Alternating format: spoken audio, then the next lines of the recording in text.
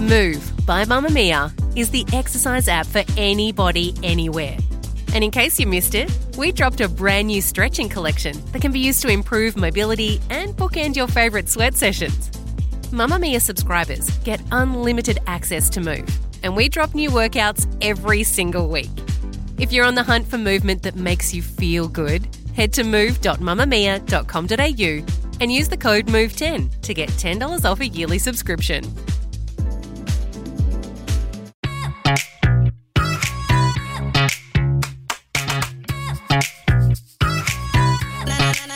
From Mamamia, welcome to the Spill Your Snackable Daily podcast where we talk about everything entertainment every day. Hi, I'm Laura Brodnick and I'm Mamamia's entertainment editor.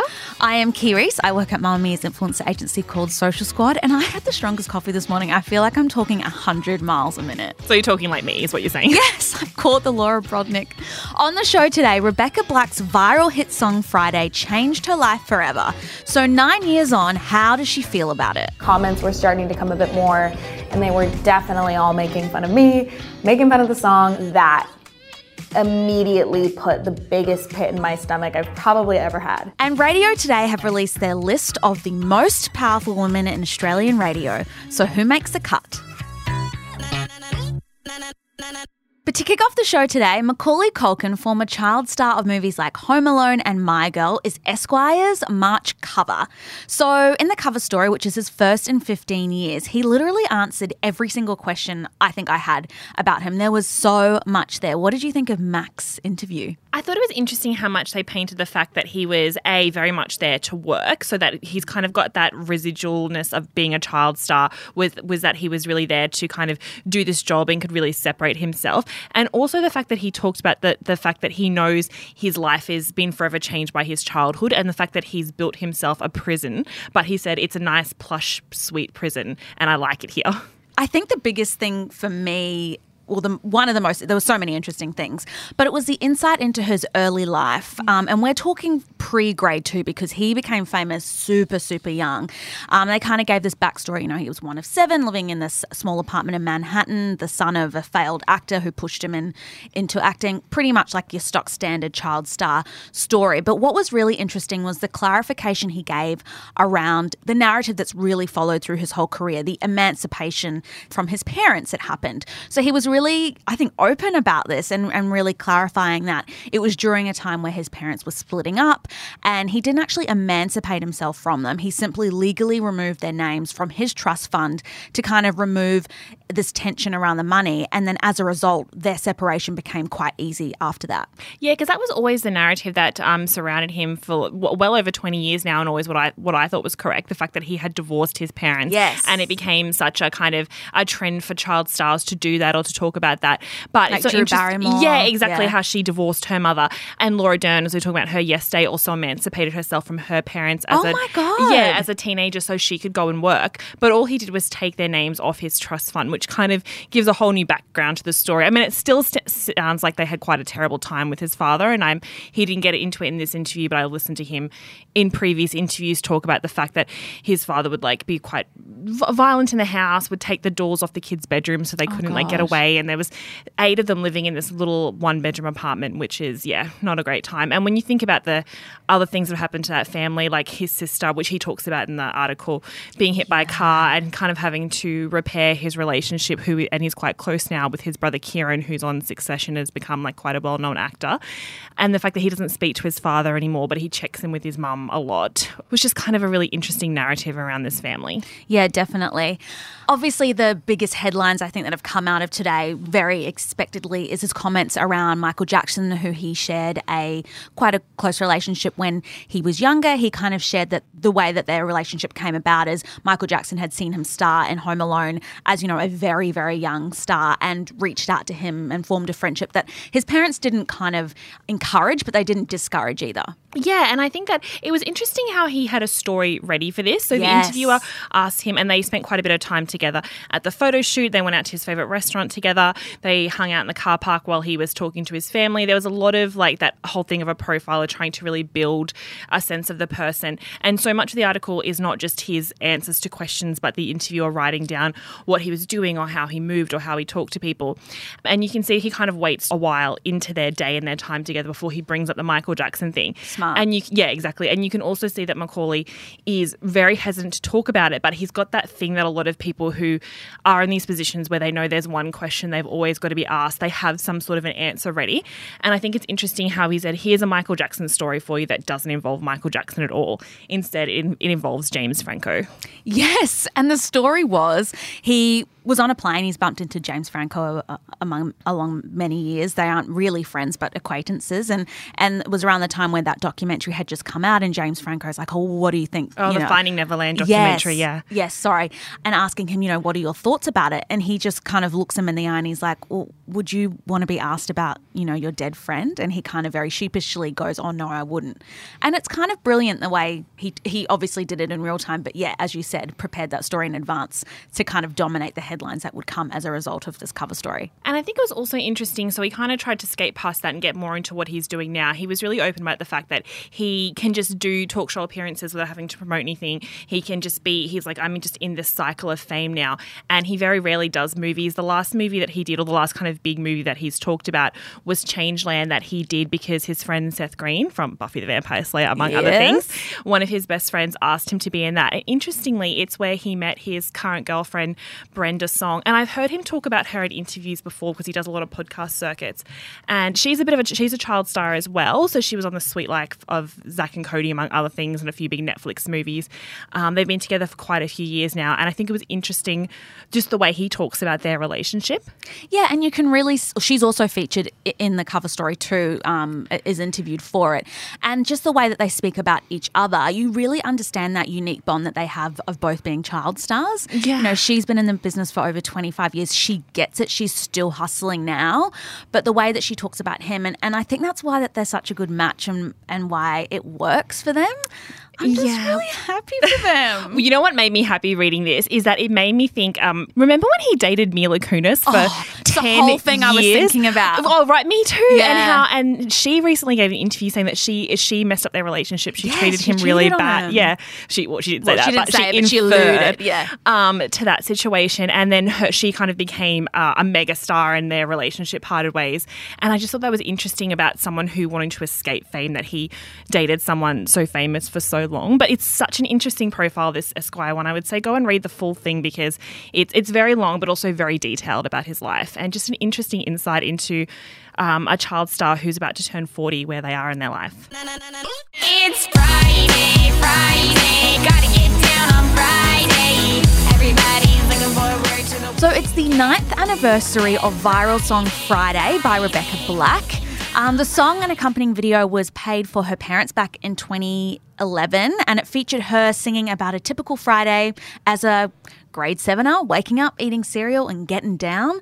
But when you watch the video or listen back now, you can see it's really innocent. But at the time, the world really made fun of the song, and Rebecca has come out today and released a statement on how that affected her growing up. Yeah, so she posted this long message to her Instagram profile and started off by saying that 9 years ago today, a music video for a song called Friday was uploaded to the internet.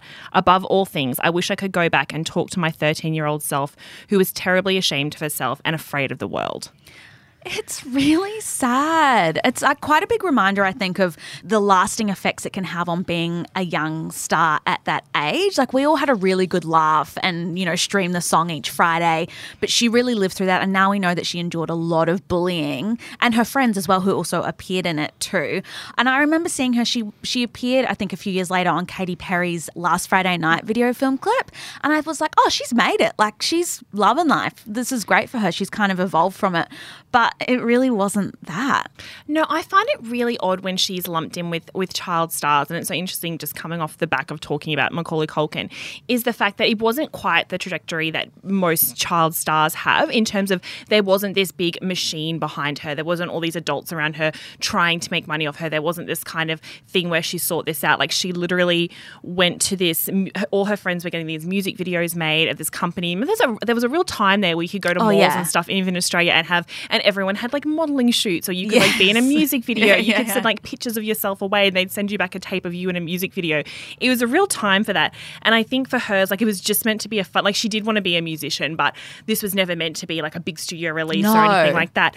And it only happened that the clip was picked up by someone at Comedy Central, which is already kind of like an adult man at Comedy Central. And it became one of the big first viral YouTube videos with more than like 100 million views in a month, which obviously would be a lot more now. But it was made famous by like these adult comedians making fun of this child. And I think it was just a little bit ahead of kind of where internet culture is now, in terms of, I think that if that had come out now, it wouldn't get the backlash it would. But I think the fact that she was lumped in with all these child stars, but then she was just at home with her parents in this small town.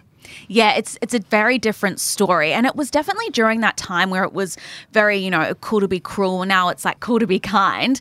And now we really embrace the weird. I was thinking, like, there's a whole social media platform dedicated to small, viral, funny videos and TikTok. Like, if she had if it had happened now, she probably would have been a viral TikTok star and everyone would have loved her. But it's just the unfortunate timing of her story and her kind of viral moment that it just wasn't of the time. Yeah, exactly. And it's not the first time she's really delved into how this has affected her now that she's becoming an adult. So a couple of years ago, she did a big profile with Rolling Stone because she had a new kind of pop single coming out that was a legitimate kind of stab at trying to be famous. And I think it did quite well on the dance charts. I'm not good at talking about the music, but that's kind of what I picked up from that magazine. I'm believing it. Yeah, thank you. But she talked about the fact that even when she went to school, like, people would throw food at her and like her parents were quite fearful for her life, that someone was going to attack her. There was like something to do with death threats and that sort of thing. And so it's like every couple of years on the anniversary of that song, it's like she has to have this big outpouring of the grief that surrounded her at that time, which, is interesting. And to think that she's only 22. I know, she's really lived a life. I think it's interesting also the kind of the commentary from the tweet that she's posted, and just like the outpouring of, I think, all of us collectively being like, shit, we kind of were really mean to you. And now it's become so iconic that now everyone's really embracing her. So hopefully she just like accepts our apologies and continues to have like an amazing life. And she's got new music coming out. So if you want, I would recommend following her Instagram page. There's some really interesting insights in there. And if you're a fan of her music, stay tuned for her new releases. Mamamia subscribers, you've been asking and we've been listening. Now you can get all of your exclusive subscriber audio on Apple Podcasts. That includes everything from bonus episodes of your favourite pods to exclusive segments to all of our audio series. To link your Mamamia subscription to Apple Podcasts, open the Mamamia Out Loud page in your Apple Podcasts app and follow the prompts, or head to help.mamamia.com.au.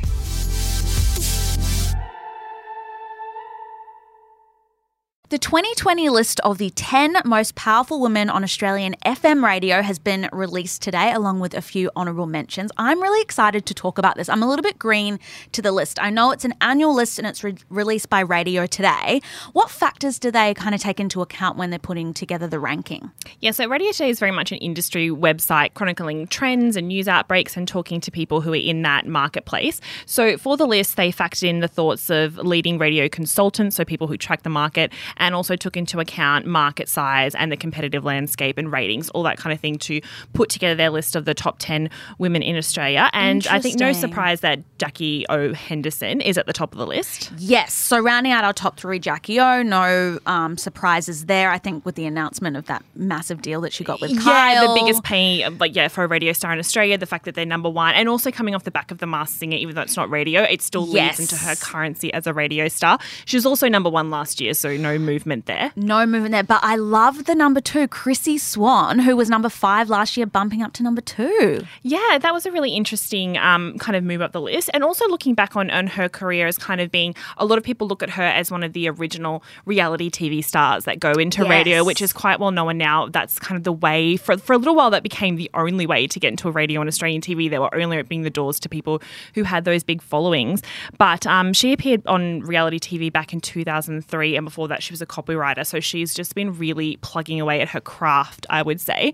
And I like now the fact that she's just seen as a legitimate TV presenter and host and radio announcer. Yeah, because she sometimes fills in for Have You Been Paying Attention as well. So she's killing it. And then number 3, the journalist, radio presenter and TV personality Amanda Keller, who was also nominated for a Gold Logie last year.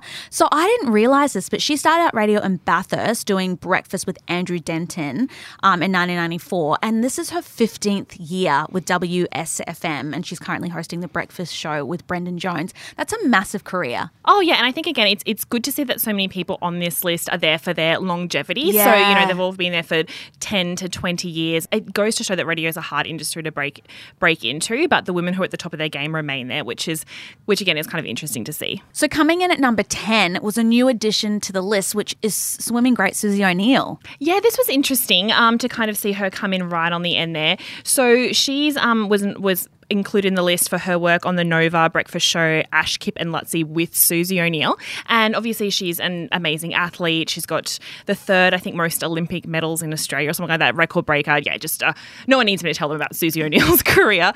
And so interesting that she started off doing sports commentating back for the ABC, kind of leveraging on her knowledge of competitive sport and swimming, and has now leveraged it all the way into just being a radio personality. So it's interesting to see her in this stage of her career just come into a completely different career section. Yeah, definitely. It's a lot of the time it is really harder, I think, for Australian athletes to have that kind of second coming for their careers. So it's great to see her killing it. And then obviously some people have to be left off to make room, but I think one of the big ones that probably everyone's wondering about is maybe Kate Lambrook. Yeah, so she was number 2 or 3 last year, I think. 3. 3. And has always been one of the driving forces in the Australian radio industry. But I don't think it's surprising because she's been living in Italy for the last year or so. Yeah. She was still doing her radio show with Dave Hughes, but now she's stopped doing that for a while. I'm not sure of the mechanics of whether she's coming back. But the fact that she's on the airways, I feel, would answer the question of why she's on the list. Exactly. The other headline that's in a few different places saying, where is Tanya Hennessy? Has she been stumped from the list? But I think kind of she's not like these other women. She's not working full-time in radio. She was doing a weekend. I mean, she did for so many years. That's where she kind of built up her career, that and her viral videos. But she has stopped, as far as I know from following her on social media, has stopped doing her weekend breakfast show because she did I'm a Celebrity, Get Me Out of Here. She's now doing more TV work. She's got her second book coming out. So I think saying that she's been stumped from the list is not completely accurate. No, yeah, if you're not doing full-time radio, aren't considered for the list. Well, it's fantastic that we get to talk about it today. It's always great to kind of celebrate local female talent, and I'm interested to see where we go next year. Thank you for listening to The Spill today. Did you know that we have a daily newsletter for everything celebrity and entertainment? For our best stories of the day straight into your inbox every evening, go to mamamia.com.au/newsletter and sign up to Mamma Mia Celebrity. The Spill is produced by Hannah Bowman. We'll see you on mamamia.com.au. Bye. Bye.